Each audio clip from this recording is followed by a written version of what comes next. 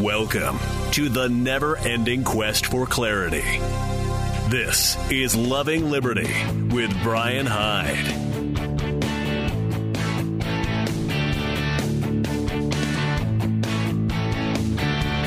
Hey, welcome to the second hour of our broadcast today. Shout out to our friends listening to us on K-Talk AM 1640, those listening on the Loving Liberty Radio Network, and several other networks that actually carry us. Oh, would you like me to give you a list? Well, I can do it. That would include Liberty News Radio, Missouri Liberty Radio, TalkStream Live, and soon, let me knock on wood, a couple of my old stomping grounds, a couple of radio stations in southern Utah that will be carrying this program as well. Exciting stuff.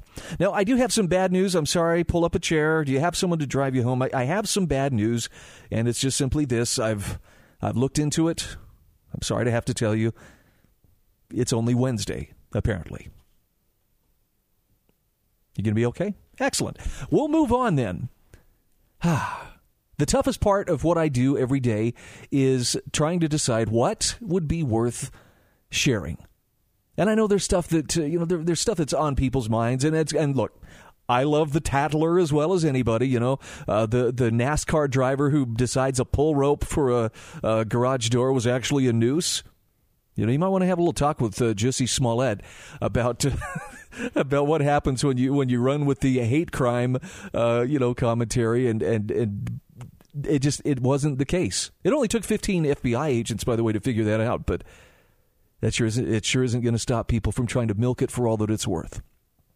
Actually, I think we have some more important things we could be discussing. One of them is it's Eric Peters answering a letter to the editor that a friend provided him from an individual who is talking about the need to get a handle on COVID-19. Now, look, we're hearing, cases are starting to pick up again. Cases are picking up. And I understand that's scary. And I mean, as if it wasn't scary enough, right? The big red numbers appearing there on the CNN screen every day. Well, we have this many thousands of people infected. This many people have died worldwide. We're supposed to believe that this is an existential threat. Why? I don't know. Obviously, there are people who would benefit from us all being scared to our knees, but I can't tell you what the real purpose is behind the constant fear porn that's being broadcast at us all around the clock. But a reader sent Eric Peters an excerpted letter to the editor from a Corona Clover. And by the way, if you don't know, Clovers are the people who just feel the need to control everybody around them. The Clover is the person driving 5 under the speed limit in the left-hand lane on the freeway, right?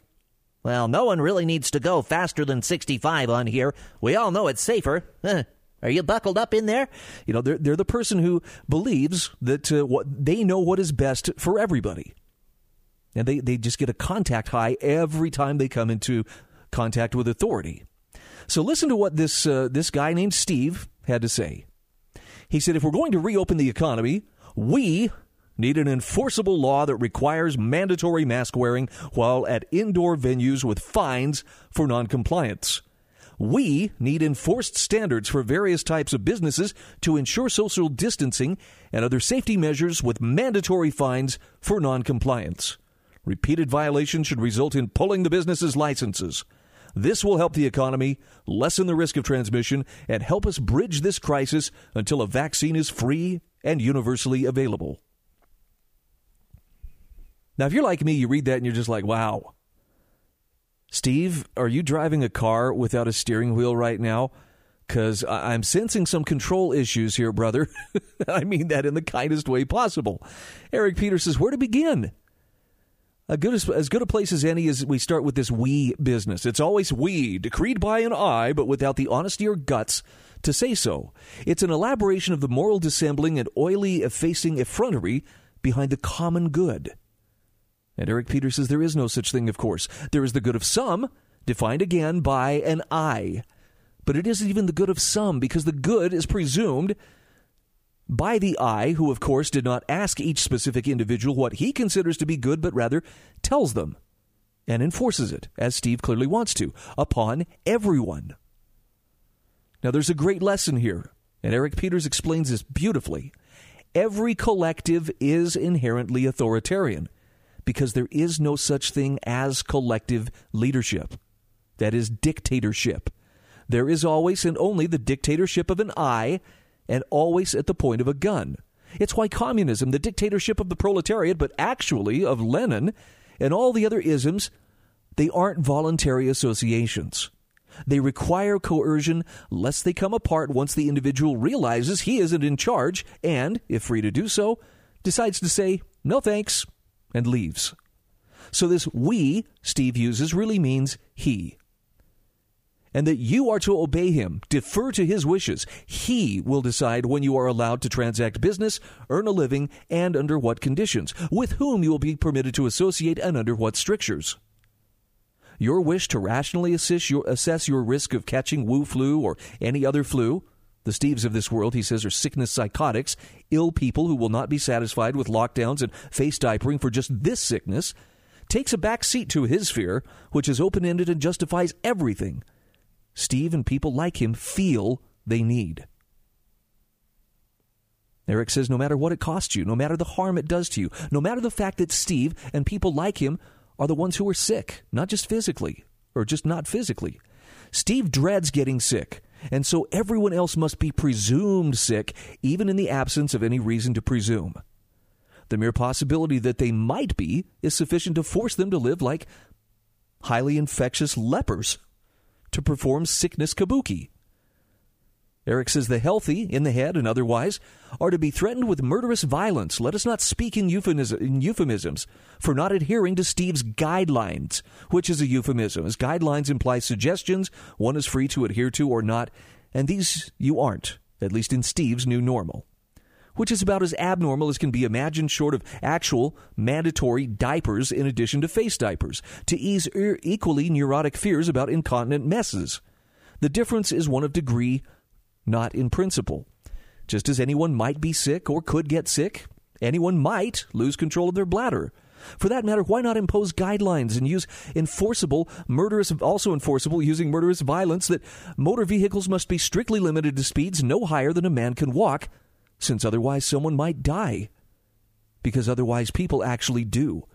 As with the Wu flu, as with any flu, as with life, if one lives it. Eric says pre-corona and the organized, whipped-up hysteria about the risk, a fraction of the actual harm caused by the virus, there were neurotics with a vision zero, demanding just that. 0 people killed by motor vehicles, no matter what it took, and regardless of the ratio of harm caused by these prophylactic measures versus the putative harm averted by them. Thus, cities made no-go zones for cars and a kind of vehicular social distancing, cars forced to wear the equivalent of the face diaper, such as external airbags, to keep pedestrians, none specifically, just the class, safe. Even if a driver never actually hits one, he will nonetheless be forced to dress for just in case. New cars will soon have, in fact many already have, electronic speed limiters. Not the dumb kind that prevents a car from going faster than X on the top end, but faster than any posted speed limit anywhere. A variable speed limiter. The sign says 25 miles per hour. The car is limited to that speed or until the speed limit says otherwise. Why? For safety. Even though no one has been harmed, but because someone might be. Because someone like Steve is concerned and fearful of that might. And so Eric Peters asks, do you discern a common theme? It's this. Safety has been weaponized.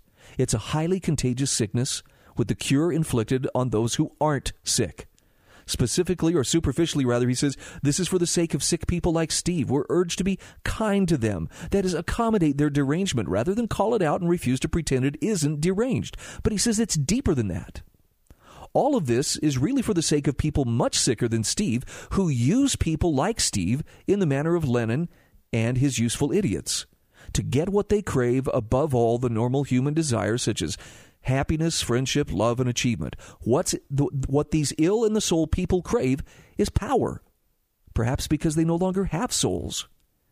It takes people like that to use fear against people like Steve in order to control not just him, but everyone else.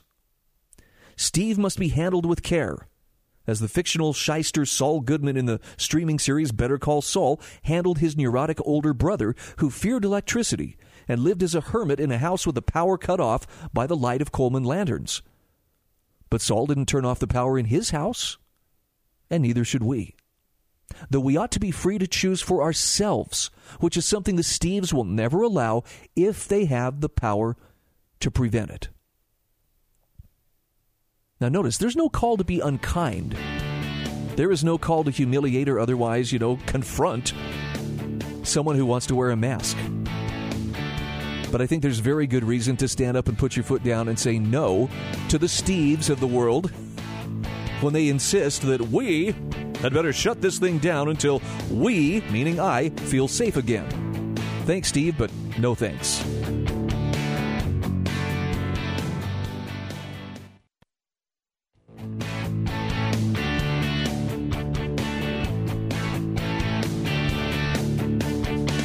Hey, once again, welcome to the Loving Liberty with Brian Hyde program.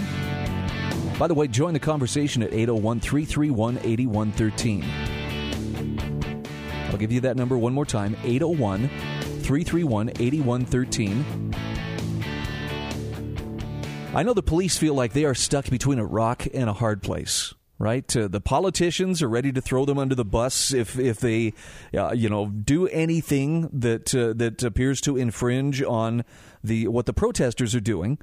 It's kind of disturbing, too, when you're watching like the literal destruction of private property or, in some cases, even public property, statues and so forth. And the police are told, stand down, just let it happen. Ain't worth hooking anybody up for this. And so we've seen a lot of calls to defund the police. Now, I don't know, maybe I'm a little bit of an aberration here. Personally, I would love to see police maybe not defunded, but privatized. I would like to see them subject to market forces in the same way that other businesses, which have to compete for their customers, are treated. Because it would change how they treat the public. But there's a terrific article here by James Bovard. This is from Mises.org.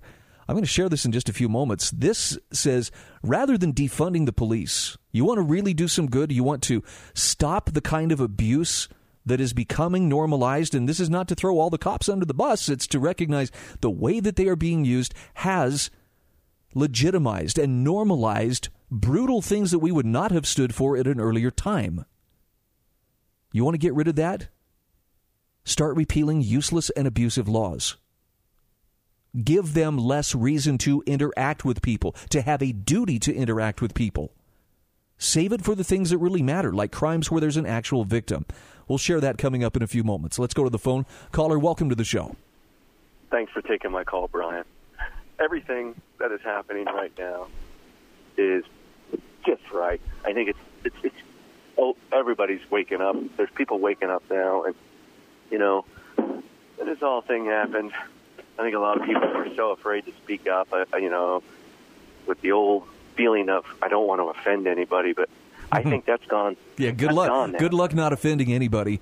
I guarantee you, somebody rolled out of bed this morning, drank their morning coffee, and went, what can I be offended about today? And then they went on the hunt.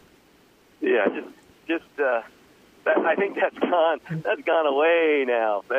Thankfully, that has gone away because people are not afraid to offend anybody anymore.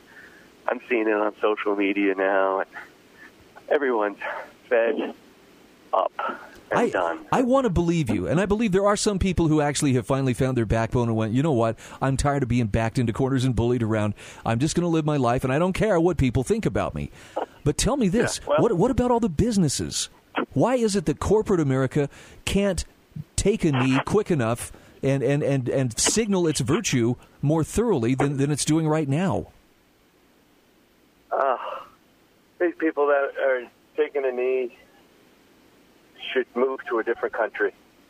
That's what they should do. If they're, the NASCAR thing, I just found out about today what that was all about. Unreal. What a creep. Yeah, didn't we do this a little over a year ago in Chicago with Jussie Smollett? But yeah, all right, creep, another creep. It's these people need psychiatrists. They need help. I mean, I didn't have any slaves, and he didn't pick any cotton. So, no, I hear you. think, in fact, can I share something with you? I shared this earlier today on Facebook. It popped up on my memory, something I actually shared 5 years ago, but it still rings true today. Charlie Reese, the old columnist from the Orlando Sentinel, said this. He said, "It is pointless, in my opinion, to condemn, defend, or even try to explain slavery as it existed in the United States." He said, "It's a dead issue and moot. So what if I think slavery was an evil institution? It no longer matters. The time to have been against American slavery was when slavery existed.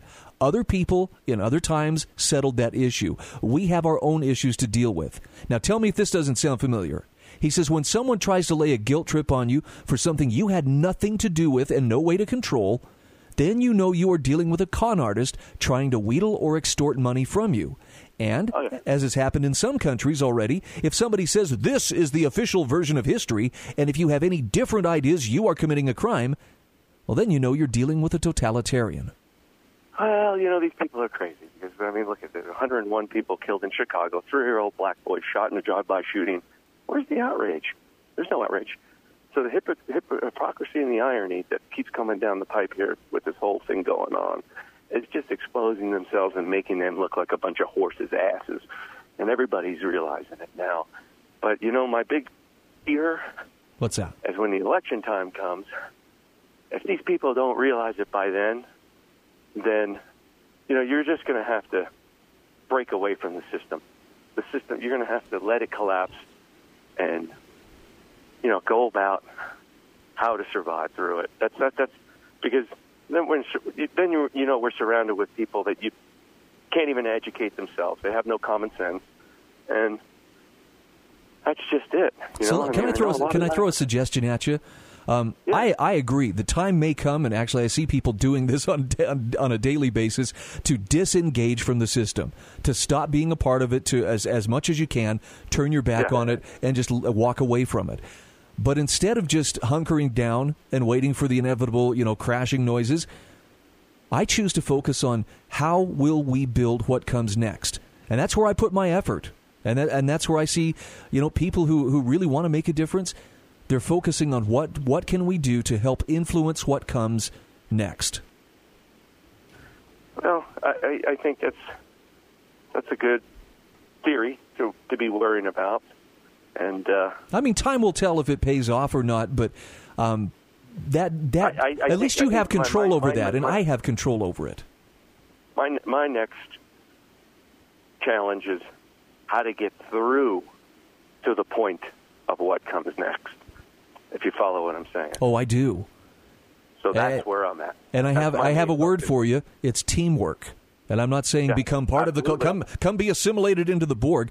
I'm saying if you're not talking to your neighbors and working with them in ways that, look, how could we help one another through absolutely whatever may come? This is the time to do it. Yeah, absolutely.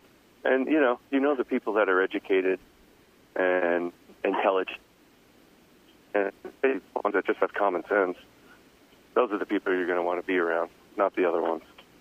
Well, but I'm going to do the best I can for those who actually, who may not understand everything, but still have an open mind or an open heart. I'm going to do the best I can to inspire them. Come learn. Yeah, well, I think that's a good thing to do. Is to, try to keep educating them, but educate them from a distance. Well, educate them by example, right? Rather than demanding, hey, read this book and get back to me with a report. No, just if there's a better way, every time I have made an adjustment in my life because there was a better way to be doing things, I promise you it was because someone showed me through their example. Not demanding that I do it, but just showing me. You don't want to hang around with losers. You want to hang around with successful people. That's how you learn. Okay, that makes sense. Hey, thanks so much for the call. 801-331-8113. We're coming up on our break, but when we come back, we're going to talk a little bit about repealing useless and abusive laws. James Bovard is a very clear thinker. He's very nonpartisan, right? He doesn't hate the police, but he recognizes the police are part of the all-powerful state, and they are the enforcement mechanism of the all-powerful state. So if the state wants to put you under its control, guess who it's going to send to your doorstep to make sure that that happens? Now, having said that, I have friends who are police officers. I worry about them. I look at some of the tactics that are being used against police right now, and it's pathetic. You know, I mean, where was I reading about it? Was it in Tampa? Police officers were called to the scene of a shooting, and it was a false report. They were called there, and then they were surrounded and set upon by a crowd. Now, you would think that'd be pretty clear-cut. Well, then you just, shoot your way out. Really? You've seen what happens to police officers who try to defend themselves these days. Like I say, they're stuck between a rock and a hard place. So let's talk about repealing useless and abusive laws and see how that might help the situation. We'll do that just the other side of these messages. Trusted voices of truth and insight. This is the Loving Liberty Radio Network.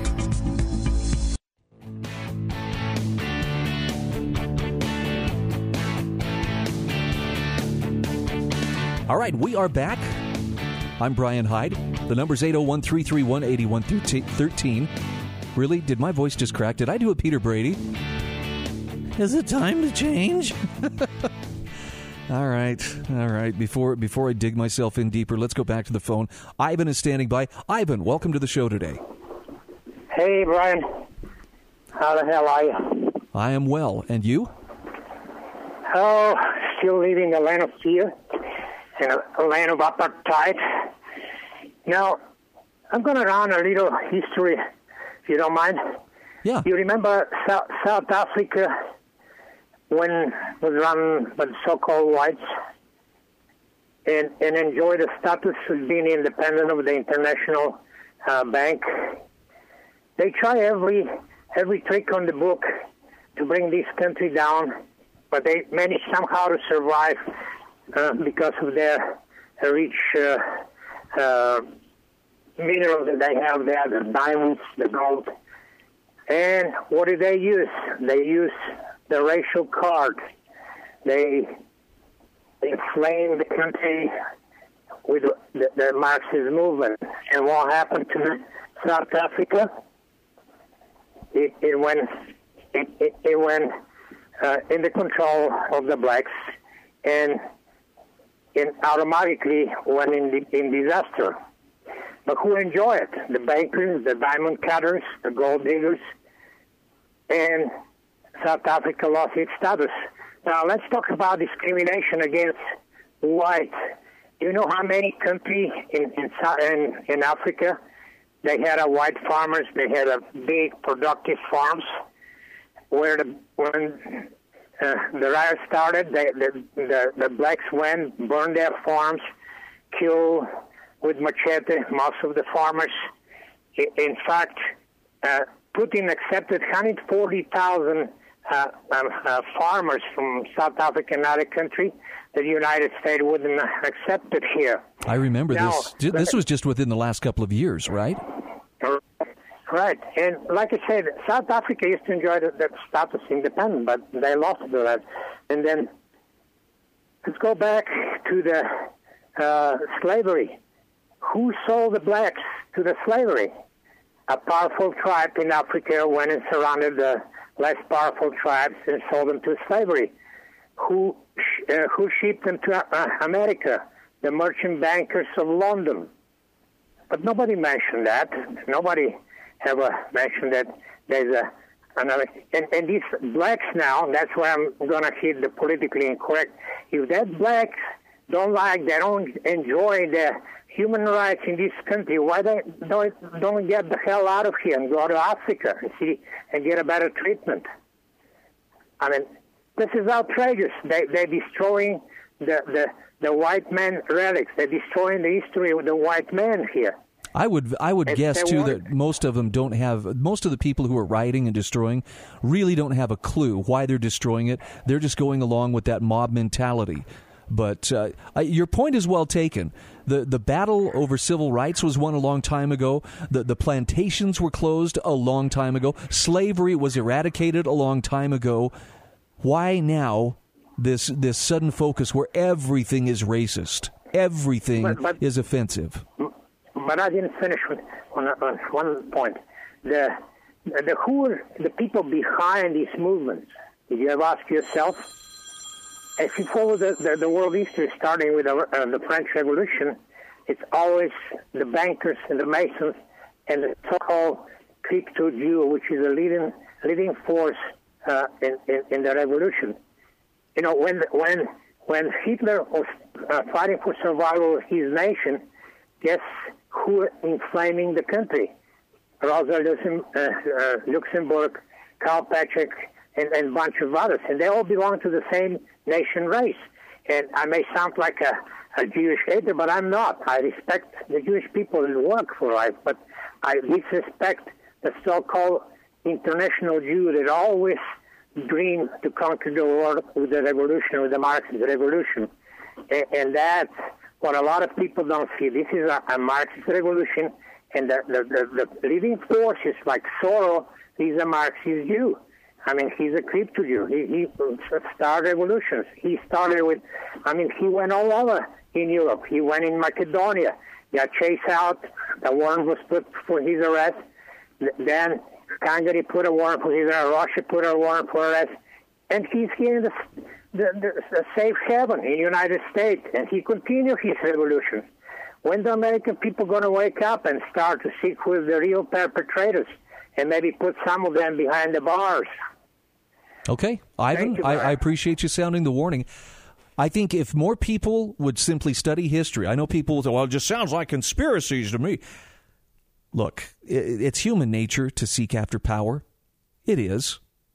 It's not like that's a big secret. Oh, well, nobody's ever done that throughout history, right, Pharaoh? No, it's a part of our human nature, and unfortunately it's a dark and disturbing part of our human nature that causes us to try to subjugate people for our own gain.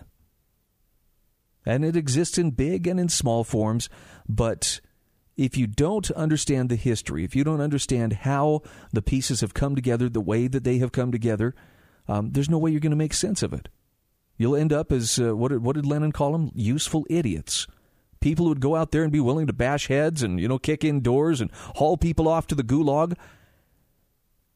Not because they understood what was going on, but simply because it was an outlet for them. It's the same kind of thirst for retribution that drove the French Revolution. And we're seeing a very similar dynamic. Our modern-day Jacobins are clothed in this, impenetrable fog of righteousness. Everything they do or say is righteous. And if you say, no, that's not good, you're just victimizing people in reverse, shut up, they would explain. You're just saying that because you're a cisgendered white male, blah, blah, blah, blah, blah. Therefore, you can't contribute anything to this conversation. I don't know what the answer is as far as, I'm not going to go out there and meet them in the streets, but I will resist them at every turn, starting with how I choose to live my life, how I choose to treat my fellow human beings. I will not play the tribal group identity game. I'm not eager to classify you based on, well, let me check your skin shade and see what I think you might fit into. I don't have to do that.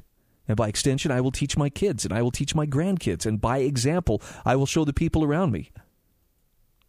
I don't have to be on board that virtue signaling train. Now, it's not without risk. And there are people who know this far better than I do because they paid a pretty heavy price. But you've heard us say before, courage is contagious. You can see it in action. You don't have to be out there bare-knuckle brawling in the streets to have the impact of being able to stand up for the right and inspire other people to do the same. The one thing you do have to do, the price you have to pay, if you're going to be able to do that successfully, is you have to know what you stand for. That means you have to know who you are. And that's far more important than what political movement you identify most closely with, what your skin color is, what your income bracket is. It doesn't matter. You need to be the kind of person who is willing to buck the crowd because the crowd can often be wrong. I would refer you to yesterday's show and especially the 21 quotes that John Miltimore shared about finding the courage to be an individual. I'm going to jump back here into James Bovaard's article real quick. Defund the police is the latest rallying cry for protesters in cities across the nation. But he says, few activists appear to be calling for a fundamental decrease in the political power that is the root cause of police abuses. So many defund the police activists, for instance, would favor ending the war on drugs. And he says that would be a huge leap forward toward police making police less intrusive and less oppressive. But even if the police were no longer making 1 million-plus drug arrests each year, they still would be making more than 9 million other arrests. Few protesters appear to favor the sweeping repeals that could take tens of millions of Americans out of the legal crosshairs. He says, how about we look at some of the different reasons for which people are arrested? He says, unfortunately, there are endless pretexts for people to be arrested nowadays because federal, state, and local politicians and officials have criminalized daily life with hundreds of thousands of edicts. As Gerard Ehrenberg, executive director of the National Association of Chiefs of Police, told him back in 1996, we have so damn many laws, you can't drive the streets without breaking the law. I could write you 100 tickets depending on what you said to me when I stopped you. So James Bovaard says, well, then how about repealing state laws that make parents a criminal if they smoke a cigarette while driving little Bastion or Allison to soccer practice? What about repealing the federal law that compelled states to criminalize anyone drinking beer in their car? Or better yet, repealing the federal law that compelled states to raise the age for drinking alcohol to 21. Or would today's enraged reformers prefer to take the risk of cops beating the crap out of any 20-year-old caught with a Bud Light? There's some more substance in this article that I would encourage you check it out. It'll be in the show notes posted at lovingliberty.net. I got to take this break. We'll be back just the other side of these messages.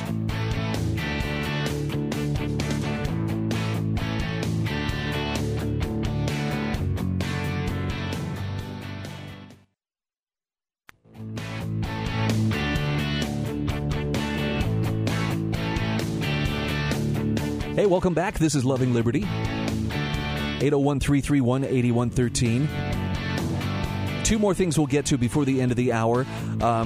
Great commentary from the American Institute for Economic Research. I know there are a lot of competing voices out there about how should the COVID-19 emergency be handled. These guys are among the most principled, and I'll tell you what makes them, I think, a good bet, at least worth considering, is the fact that they are unequivocal in saying liberty. Let that be the default setting. Make that the goal, and you will see how the other problems work their way out. Also, we'll touch on, right now there is a mad rush to move out of the cities. A friend of mine was just saying, why is it I can't find a moving truck from Vegas? Closest one is like St. George or maybe Laughlin, Nevada, but there are no moving trucks in Vegas. Well, because people are getting the idea that maybe it's time to get the heck out of Dodge. And apparently a lot are doing it. It's kind of scary. Everybody's having the same idea at once. All right, let's go to the phone. My friend John is on the line. Hello, John. Hello. I have to laugh at that comment you made about moving trucks. I'm on I-80 in Nebraska right now, and I've lost count of the number of moving vans I've passed today. So the rumor is true, apparently. There's been a noticeable uptick on the number of moving vans out on the interstate, everywhere from California to Nebraska to Texas that I've been in the last few months. Gee, I wonder what could be driving people from the cities. Huh. Imagine that. So what's on your mind today? I've got with all the talk of criminal justice reform that's been going on in light of the George Floyd incident, got to put a shameless plug in for a presidential candidate that initially I didn't know much about, but by golly, she has blown me away with her rock-solid stance on liberty and her incredible ability to articulate the ideas and philosophies of liberty. And does she have a name? Her name is Dr. Jo Jorgensen. Yeah. She's the Libertarian nominee. I got to admit, I don't know a lot about her, but I have seen a couple of different quotes attributed to her, and she does appear to walk the walk. Yeah, I hope that, I don't think that she's going to win, although, with the general disgust for the two front runners so far, maybe a miracle will happen, but it's one thing that she said that really impressed me was, one of her actions on day one would be to immediately pardon everyone charged with a federal victimless crime, or victimless crime, and to, I think other things like abolish the ATF, and which makes me very happy. Yeah, that's definitely that's language that you're not going to hear from most of the establishment types. Oh yeah, and I have to wonder, why is nobody else saying things like that? Well, and I'll just hazard a guess. I could be wrong, but I think that the reason that more people don't talk like that is because they want to convince the status quo that they pose no threat to it. That makes a lot of sense. I mean, it leads me to wonder, how did we even end up with, I know the presidential election in the big picture doesn't really mean a whole lot, but I think it is a decent barometer of the general public's attitude towards, okay, what are we going to put up with? What are we going to allow government to do? I mean, how in the world did we end up with a couple of bullies who can hardly put together a coherent sentence running for president? Right. No, I get. Somebody actually posted a meme earlier today that I thought was great, and it was look. Here's your election of 2020, and it was the governor from Pocahontas, and it was the governor from Pocahontas, and then it was also the I forget the priest from the Hunchback of Notre Dame. Oh boy! There you go. There's your choices. Everybody, knock yourselves out. And then we have, I've looked over, Dr. Jorgensen's resume. I mean, she's got a PhD in industrial psychology. She's a lecturer at Clemson. She's started and sold two very successful businesses. She's a mother and a grandmother. Like, how is that even a question? Except, she doesn't have the right letter next to her name, so she obviously doesn't stand a chance. Right. Don't waste your vote. I mean, are we out of our minds? Well, you know me well enough, John. My answer is politics isn't really going to solve many problems at all. And that's why I don't have any faith that if we could just vote for the right person, it would all change. No, it'll change, but it'll change after we get ourselves squared away and we know exactly what we're willing to put up with and what we aren't. And until that happens, we're just going to keep getting more of the same. Agreed.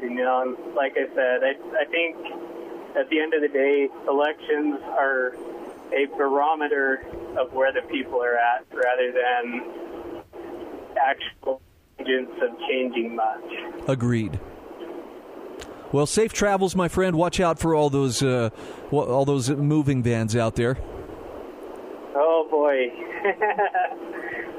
I'll try. Okay, thanks so much for the call. Okay, I want to touch on these two articles really quick. We only have a couple of minutes left.